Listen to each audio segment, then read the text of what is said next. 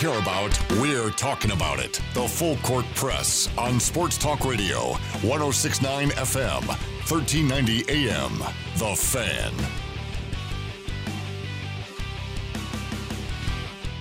A very happy Wednesday afternoon, halfway through the week. Ajay, Salvesen here, Eric Frandsen over there. Thanks for tuning into the Full Court Press, 106.9 FM, 1390 AM. The Fan, 106.9thefan.com. Grateful to have you on wherever and however you are joining us. And wherever and however you are doing. Hi, Ajay. What? Why are you? Good? Why we have a great show on? Yes, we do. And you're yawning? Maybe it's just You're yawning. listening to you makes me yawn. Well, you know what? I actually have a bone to pick with you, and we'll get to that in just a little bit. But I'm not going to make our first guest suffer through that. In fact, joining us right off the bat here on the Full Court Press, it's one of the best men in the business. It's Utah State head softball coach, Coach Steve Johnson, here on the Full Court Press. Coach, how are you? Good. How you guys doing today? We're doing well. We're doing well. Hey, what has this COVID-19 situation been like as they cancel your softball season? What are your duties like?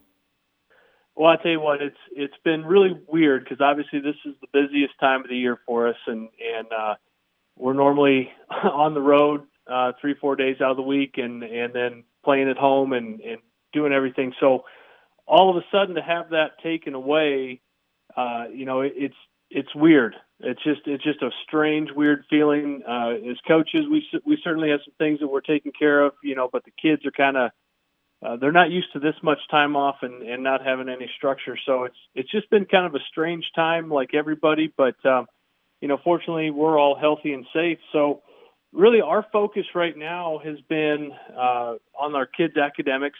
We're finishing up school here in another couple weeks.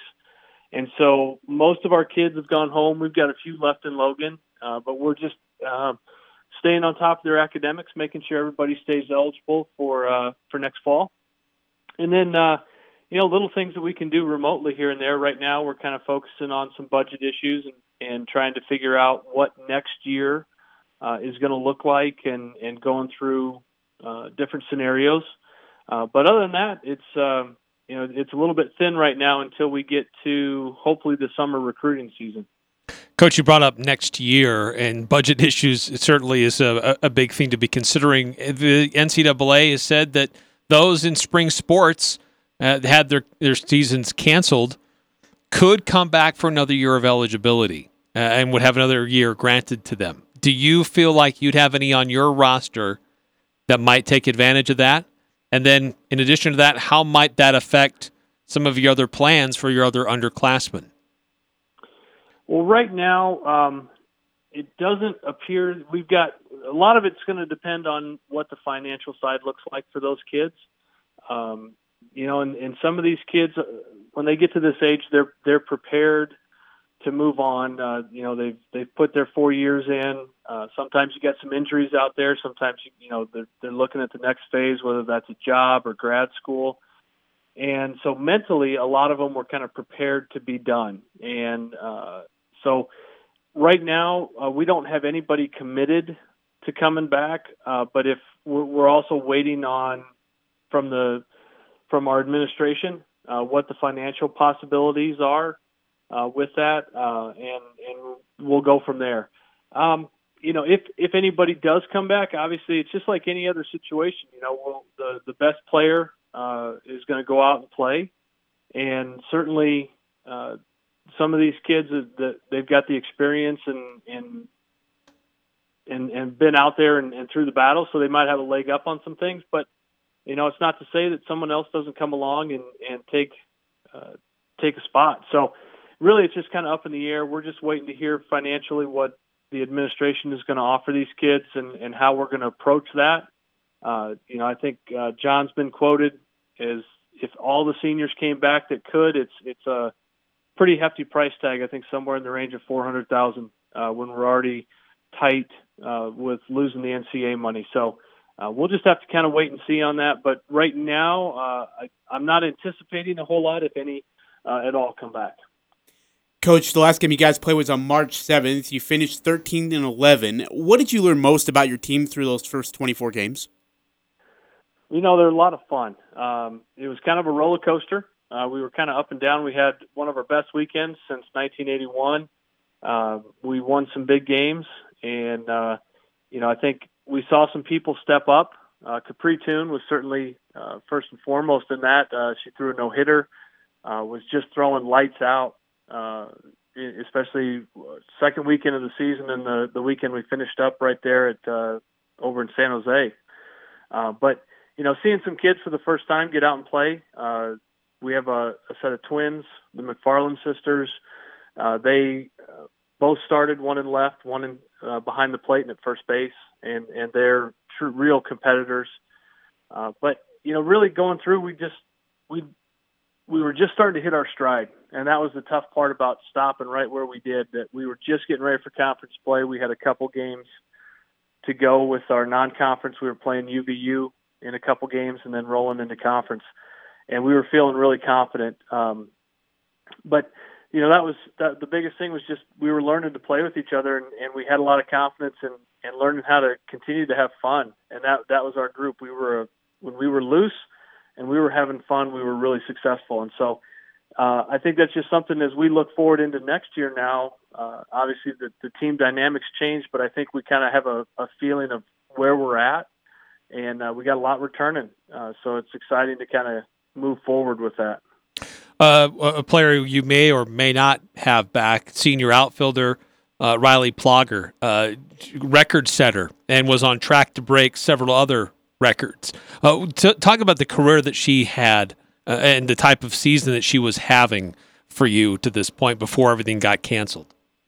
Yeah, Riley's had a tremendous career. She was actually one of the first recruits that we went after when I got out here. I had met her, December of 2012. I remember it.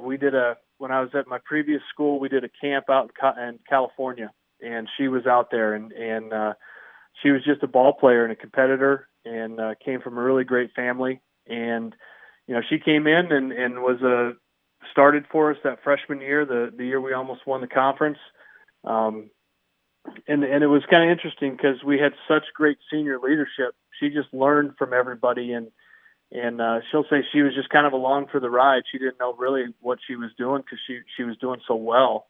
But she has performed consistently throughout. But, she's been a bigger part as a leader for this program and the things that she's done for the program, but also for the athletic department. She's the president of our SAC group and has done a really good job, especially in these times, kind of rallying the troops and working with administration to get together. But, as far as a leader on the field, you're not going to find anybody better. A kid that's going to work hard, is going to keep her nose straight and get things done.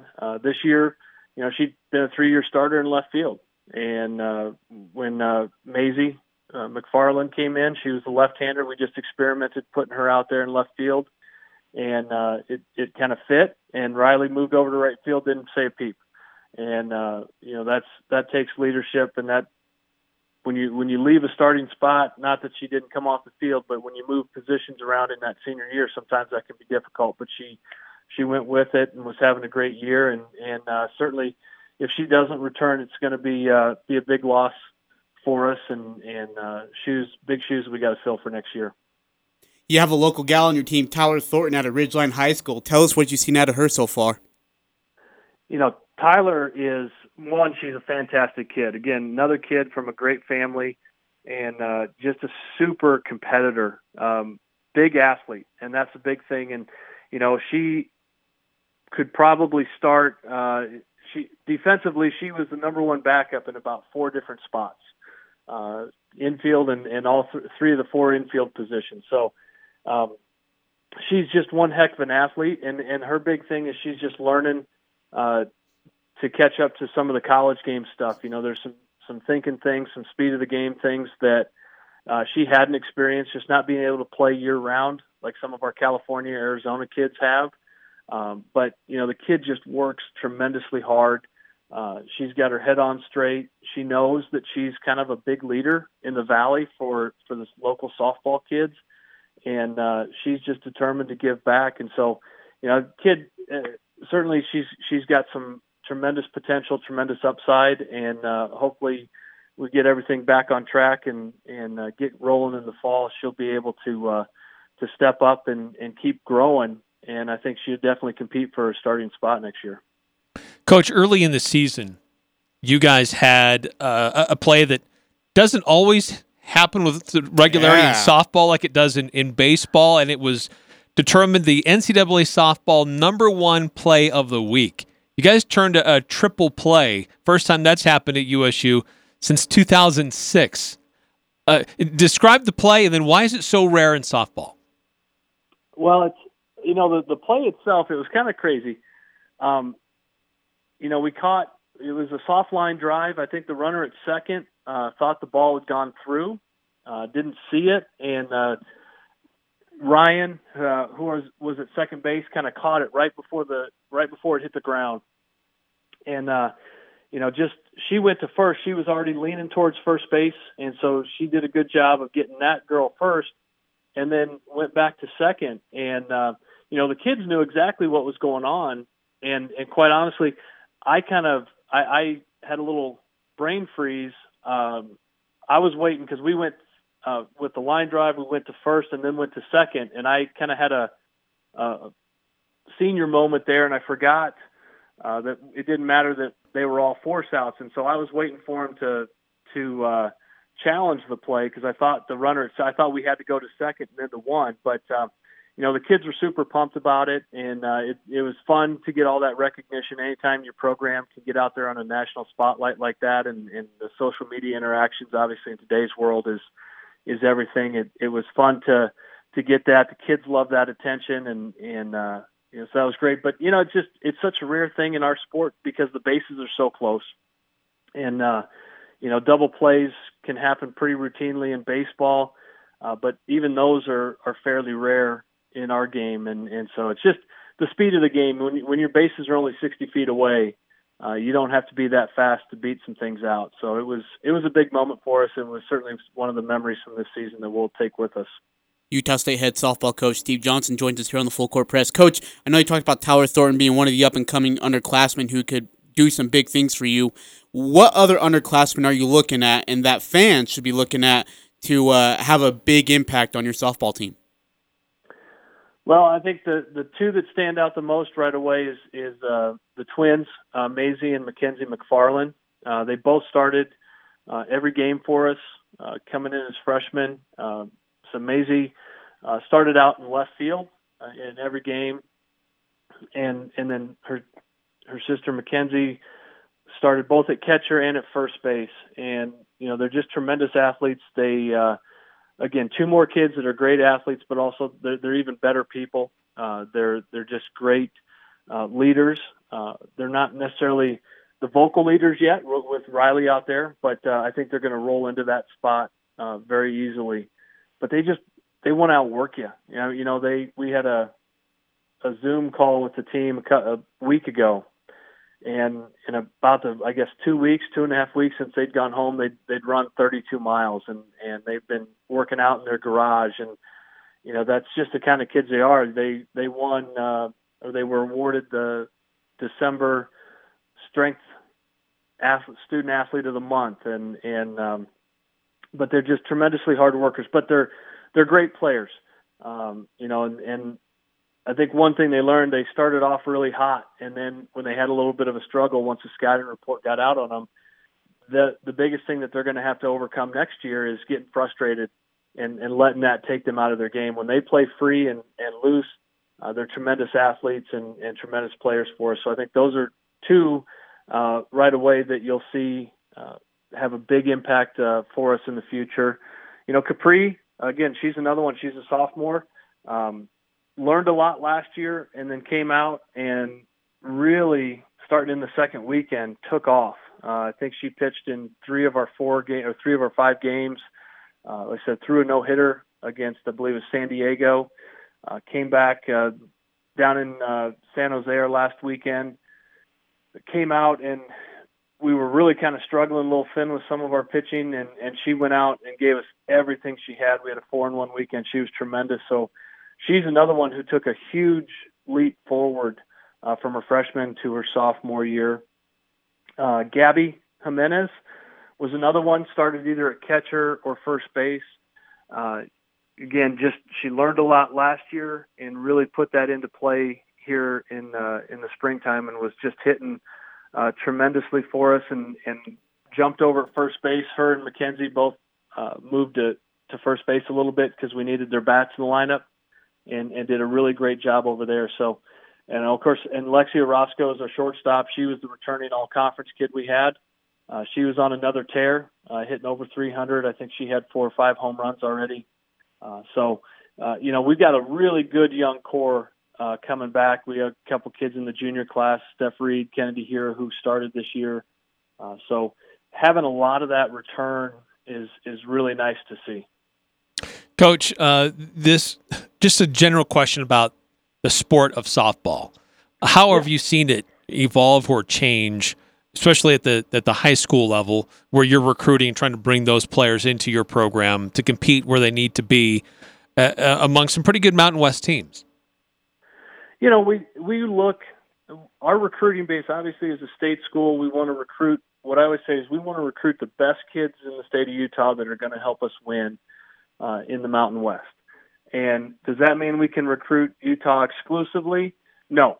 Do we recruit nationally? No, we don't do that either. But we're going to recruit in our footprint kind of west of the Rockies here. California, Arizona, Utah are really kind of the base areas that we pull from. We've had a few kids from elsewhere. We've got a couple from Texas right now, one that's graduating from Iowa, one from Australia. But, when we look at the kids here, it's just a matter of trying to get beyond high school. That's one thing with softball. We really don't recruit high school, even with the better kids, because there's so many kids in high school. There's roughly 475,000 kids that play high school ball, and only 27,000 end up at any level of college. And so to try and compare a kid that we're looking for is in high school, are they going to compete against our Mountain West opponents? It's really tough, and that's where we really look at the travel ball. And so that's the challenge, is making sure we can see kids in a setting that we're going to see them compete against kids that we're recruiting against. So Capri and Tyler both were with teams that did that. Capri was with, and now I'm blanking on the name she was with. She was with the Pegasus, and then moved up. They went to Colorado. They went to some of these national tournaments, and we could see her go out and compete against those types of teams. And Tyler went out this summer, was with actually the Twins on a team out of Northern California. And, we've got Libby Hawker is signed, one of our incoming 20s, and she is part of the Mountain West organization here in Utah. She was a bat buster. The same thing. They went out and played nationally. And so to go see those kids compete on a national level against kids that are going to be against them in college, and we can use that as a better measuring stick than we can the high school game. Hey, Coach, final question here, and it's kind of an odd one, so just bear with me, though. But it seemed like your equipment manager, Jackson Webb, became a legend over there. As crazy, like just catching bullpen. I heard all sorts of stories from either him or others around. How important, again, it's an odd question, but kind of how important are those equipment managers to help you out? And a guy like Jackson Webb who just could do everything for you. Well, he must have paid you to ask that question. Jackson is a legend in his own mind. And he picked up, he was coaching a JV basketball team this year. I think it was JV or sophomore, and they won. I think they won the championship or whatever they do. But no, Jackson, all of our managers are super important to us, from catching bullpens to doing the grunt work behind the scenes, taking care of our laundry.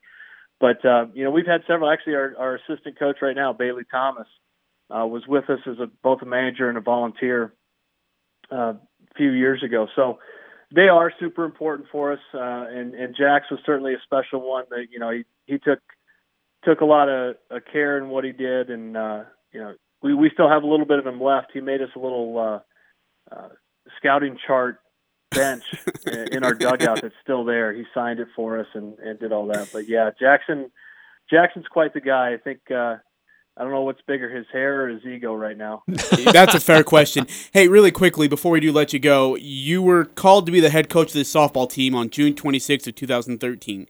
You're the 9th head coach to be here. You're in your 7th year, and you're yet the second winningest coach in program history. What in yourself as a coach has progressed or developed from the first year to now?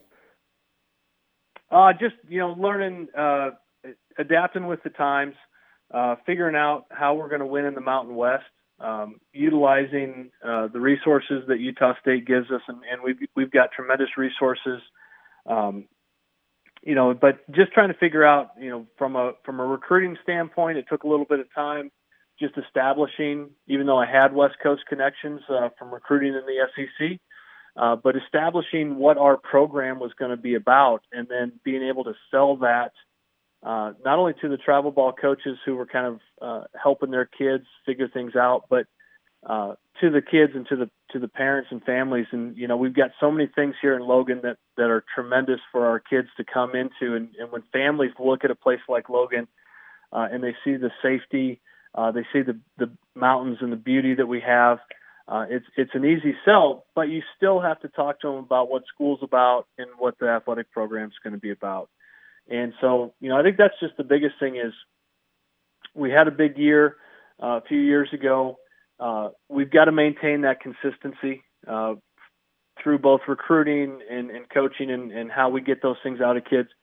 And that's the biggest thing for me is adapting our program, is making sure that we set the expectations. And that's one thing that we continue to work on. I think we did a really good job this year building the program. We talk about leaving a legacy, and really it's led by us as coaches, but it's really got to be player driven, and getting that out of them is what's so important, and what will build a consistent model for us to keep winning down the road. Coach, it's been a pleasure. Thank you so much for your time. Stay safe. We look forward to seeing some softball next spring. All right, I appreciate it, guys. Thanks for having me on. All right, thanks, Coach. Ajay, just to give some perspective, we kind of brushed over it, but I don't think we really gave much detail about just the type of career Riley Plogger has had at Utah State. Unreal. All-time runs leader, and she is 4th in walks, tied for 6th in doubles, tied for 8th in RBI, 9th in total bases. She needed 1 more home run, 2 more triples to earn a place on those record lists. And she was on pace to rank in the top 10 career hits and slugging percentage lists by the end of the season. So all of that was cut short, unfortunately, but she was able to break the all-time runs record at Utah State before everything got shut down. Yeah, that's impressive stuff. And again, just an incredible career, but there's a lot of underclassmen, as he's talked about, that are up and coming that are going to help this program and are going to lift him to that height of being one of the contenders. And really, as you mentioned it's a tough Mountain West Conference.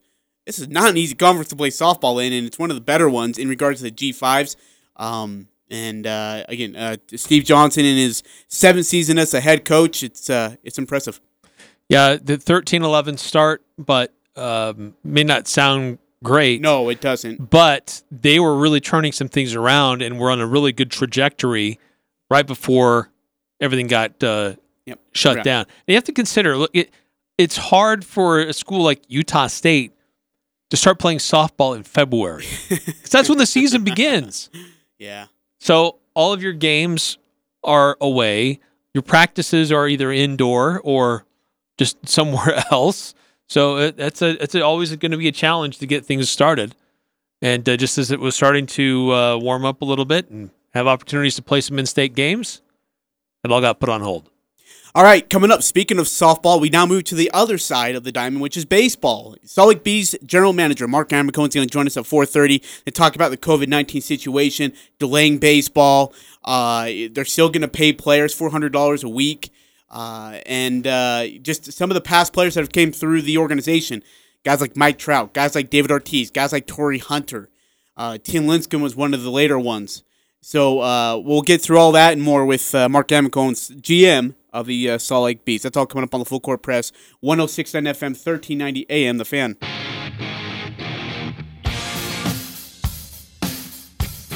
Eric Frandsen and Ajay Salvesen here on the Full Court Press. Steve Johnson, USU head softball coach, is joining us. Appreciate his time. That'll be on our podcast on 106.fan.com. Yeah, I really feel bad for those athletes that. Oh, man.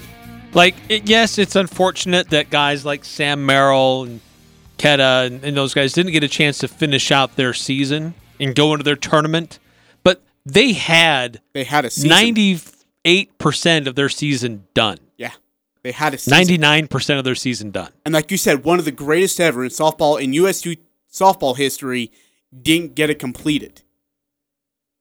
And as Coach Johnson said, look, a lot of them are going to probably move on with life. They're, as of right now, Coach said that they don't plan on having them back. Well, yeah, there's still a lot of debate now about this extra year of eligibility because NCAA has said it's up to you. You're on your own. If you want to pay, you're on your own. Yeah, what it takes to keep them there, that's on you. And so, not a lot of schools will be able to do this, especially missing out on the NCAA tournament money.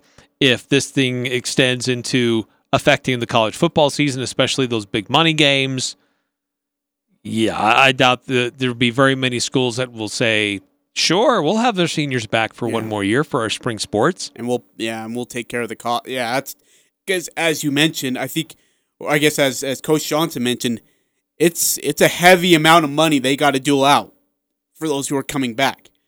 And for them with a tight budget, it's hard to make it happen.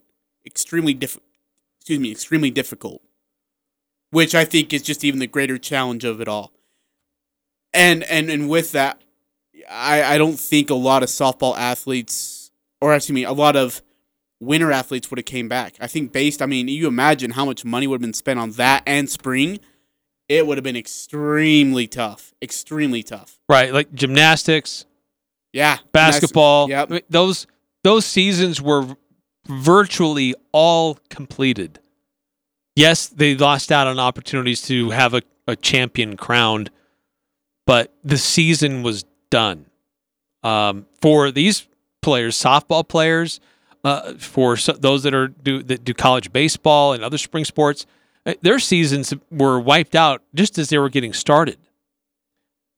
And so they were robbed of an entire season. So I really feel for them. But if you're a senior, tough decisions. Do you just move on? Or do you just say, you know what? No, I do want to give myself one more shot to finish this out, finish what I started. But at the same time, you have to consider, is that going to be on your own dime? Or is the university going to be able to come up with some money to help you, with your cost of tuition and some of those other things? The other thing to remember, not every player is on scholarship in these spring sports. It's not like some of the other big money programs. So a lot of these players are already paying their own ways, and it's not quite the same deal. So do you have enough to do that one more year, to do that one more time? I don't know. I feel bad. I feel bad for all of them. But that's the situation it is, and there's not a whole lot you can do to change that. And there's still a lot of uncertainty because we don't know how long this is going to last. Don't know how much it's going to affect other sports because whatever affects college football really is going to affect your entire athletic budget. Yeah, absolutely. All right, now joining us here on the Full Court Press, this is a privilege and pleasure. A guy that I've met and known, and he's one of the better men. Mark Amicone, he's the general manager of the Salt Lake Bees, AAA baseball team here in Salt Lake. Mr. Amicone, thanks for your time. Greatly appreciate it. Ajay, thank you very much. And boy, Mr. makes me feel old. So Mark works very well. I'm glad we're still on the first name basis. I just wasn't sure, after 2 years. All is good. Hey, yep. What is this time been like for you during COVID-19? I know you have to be careful with how you phrase things, but for you with no baseball, is it busy or is it just kind of empty? Well, it's obviously a test of everybody's patience. First and foremost, we're all concerned about our fans and obviously our players and our staff and everybody involved with the organization, that everybody's safe and healthy. And, we're doing our very, very best to follow the guidelines and we're all working from home. And I'm happy to say I'm not the most technologically sound person in the world, but I'm getting really good at Zoom meetings and conference calls and teleconferences and all these different ways to communicate. But we're just trying to do our part to keep everybody healthy. And yes, it would be really, really nice if tomorrow night was opening night as it was scheduled. But let's keep everybody safe and healthy. And opening night will be here. We'll get it here. I've heard several people say that the start of baseball season, for those that absolutely love the season, that is like Christmas Day. There's other, there's other exciting parts of the season, the All-Star game or the playoffs, things like that happen. But opening day, everybody's got an equal record, everybody's got an equal chance, and it's back, it's there.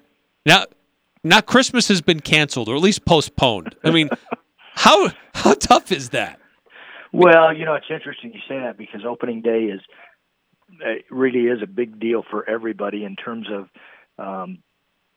players and fans alike. As you just mentioned, everybody's tied that day. Everybody's 0-0, and we all have a hope that our team's going to win the World Series or the league championship or whatever it may be. So we're all excited about the season going. And the other part for me that I like so much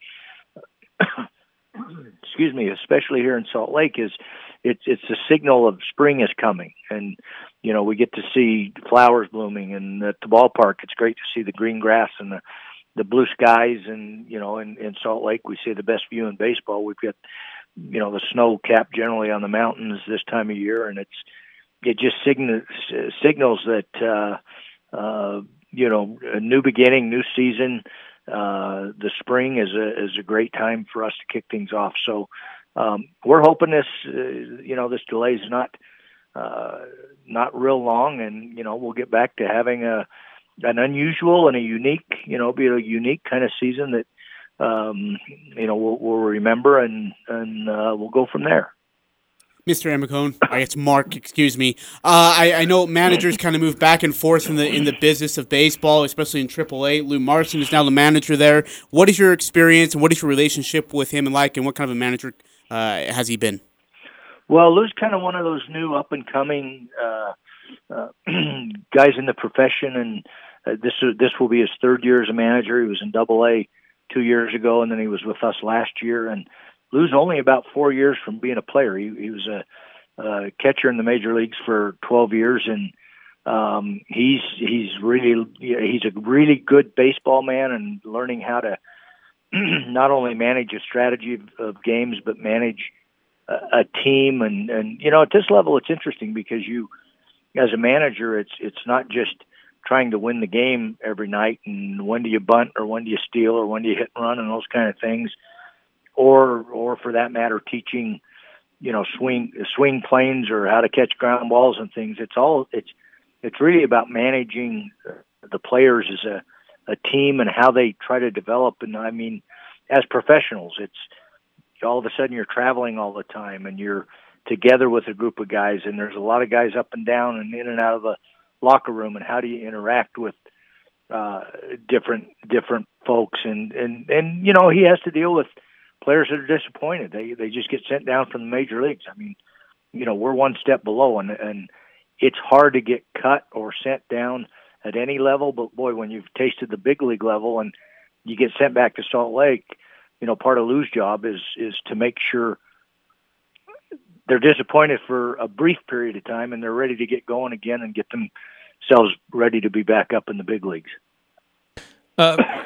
Mark, these are unprecedented times. This is uncharted territory. A lot of us aren't sure how things are going to come out of this. But from an organization for the Bees, this is an organization that really hasn't had any revenue since September coming in. There's a lot of talk about still resuming games if we can, ensure the safety of the players and the staff and everybody else involved, but doing it without fans in the stands. Do you think that's really possible? Well, it's an interesting dilemma, so to speak, from different level to different level. At the major league level, for them to play that way without fans and maintain the integrity of the schedule and have a champion and those kind of things. Yeah, I'm excited I don't want to see that happen. Actually, I'd like to see it, obviously, with crowds in the stadiums and those kind of things. But I'm excited to see that as possibly being a step and an array of hope for everyone as fans and those of us in the minor leagues that were maybe on the verge of getting moving. But in terms of us and at the minor league level and at every level of the minor leagues, the business for us, the business of baseball really depends on fans. It depends on people coming to the game and enjoying a hot dog and a drink and enjoying each other's company and being together. So for us to play games without fans would be strictly from a business standpoint, it would add more expense and probably not any more revenue. So we'll have to wait and see what really happens, but it would be much better at our level to play with fans. But again, we have to do what's right for the public health and safety. Your roster is loaded with some familiar names. Taylor Cole's one of them. He's been in the roster for a while. You have Jose Rojas. These guys. What have you seen out of this roster, and what do you feel like that they can build for the future of not only the Salt Lake Bees, but for the Los Angeles of Anaheim Angels? Well, it's interesting that you say that. In fact, I made a little bit of a joke on Monday with Craig Williams, our PR director, because Monday was when our media day was scheduled, and we introduced the staff and the players and the roster. And I made the joke Monday morning about 9:30 that, hey, media day was today at noon, and by now Craig still doesn't know what the roster is because it's that fluid and that last minute with players up and down. So we still don't know what our roster really would have looked like yet this year. A lot of the Angels had not gotten to a point where, in fact, I'm not even sure the minor league, the entire group of minor league players, I think, were coming within a day or two after, or just before they shut down spring training. So, as usual, I expect us to have a good group of players who'll be up and down. I mean, last year, and this sounds like a crazy number, but we had over 300 roster transactions, which means players going up to the Angels or perhaps being sent down to Mobile and those kind of things. But our job and our position strictly from a baseball standpoint is, we get those players here, and part of Lou's job and his coaching staff is have them day to day ready to go to the major league level, and so until we see who they are, I can't really answer that too well. But that's fair enough. We've been very fortunate over the years for the Angels to send some really talented players. I mean, it's kind of fun to look at this last year in the World Series. Howie Kendrick was a Salt Lake Bee for parts of 2 or 3 seasons, I believe, and it was really fun to see how great of a playoff season he had. Obviously, we all want to see Mike Trout get back in the playoffs, and how much fun would that be? And you mentioned Taylor Cole, and he was part of the no hitter when they were the night they were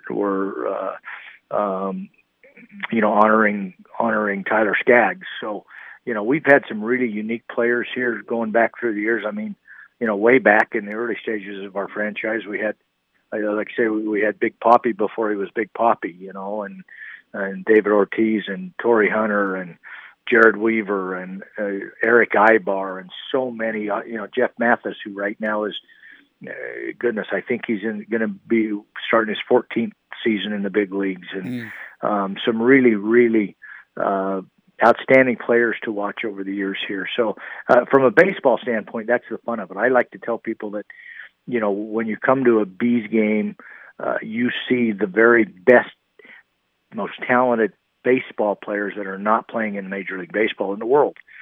So from a baseball standpoint, you get to see excellent baseball, excellent players and individual talent. And that's one of the things that makes it unique. And then the flip side of that for us is, you get all the other experiences. You can bring the kids and ride the train on the outfield berm. And I like to tell people we have one of the best restaurants in the state when you come to the ballpark. So it's a great experience from all of those wonderful experiences off the field. and at the same time, if you're really a baseball aficionado, you get to see great baseball.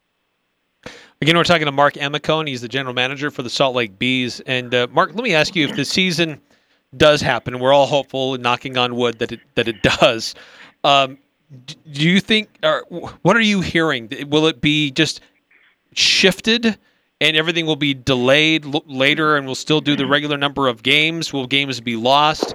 Or is there a possibility of multiple double headers to try to fit it into a shorter period of time?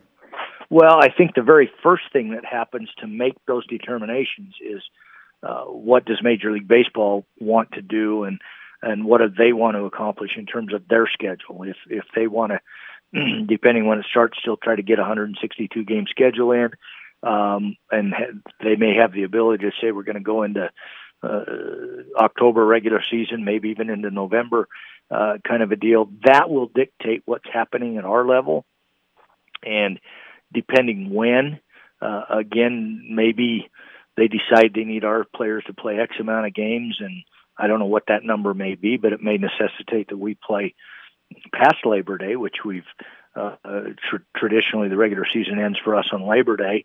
So that could be an option out there, but again, until they make a determination, they being Major League Baseball, as to what's going to happen with their schedule and what that means for minor league players, we'll just have to react to that. One of the things that's a bit complicated in our league, in the Pacific Coast League, is we have 16 teams in 3 different time zones, and so our geography is far and wide between, and a lot of what we're doing is dependent upon commercial airline travel. So there's a lot of factors that we would have to deal with in terms of, are the airlines back with full schedules and routes and those kind of things, or would we need to adjust and maybe play a little more regionalized schedule? But those things are being discussed at again, Major League level first, and then we've got some thoughts in our mind about, if this happens, what do we do? If that happens, what do we do? So right now, I mean, as I said, we're on lots of calls and we're making plans, and we're trying to be in a position where we're ready to turn the switch on. And when they say it's safe and it's okay to go, we'll be ready to go. Mark, when people hear the name Mike Trout, the first thing they think is not Angels. They think Salt Lake Bees because of this man or this myth who's doing all these great things. Can you take us back to the time when you first saw Mike Trout play for the Salt Lake Bees and what that was like?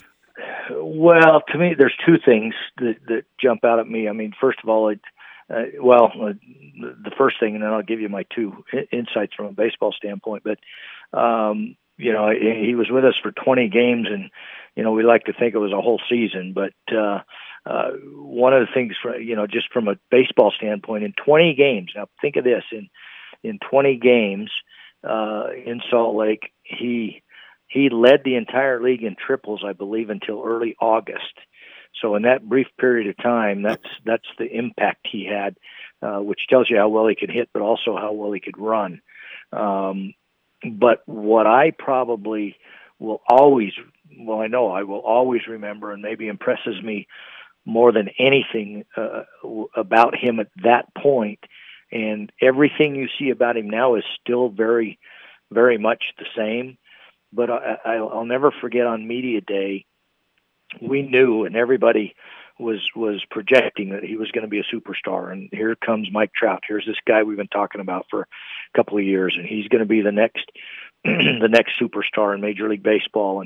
And we show up at media day, and I want to say he was just barely 20 maybe that year when he was with us, and he was the most outgoing and cordial and nice guy to be around for everybody. He was going out of his way to talk to, and I don't just mean talking to the media people about, interviewing him or what was going on, that kind of thing. He went to everybody in the stadium and introduced himself and wanted to know the name of the bat boy and wanted to know the name of the guy who was cleaning out the dugout. And, I remember him saying to somebody, "Hey, my name's Mike. Who are you? What do you do?"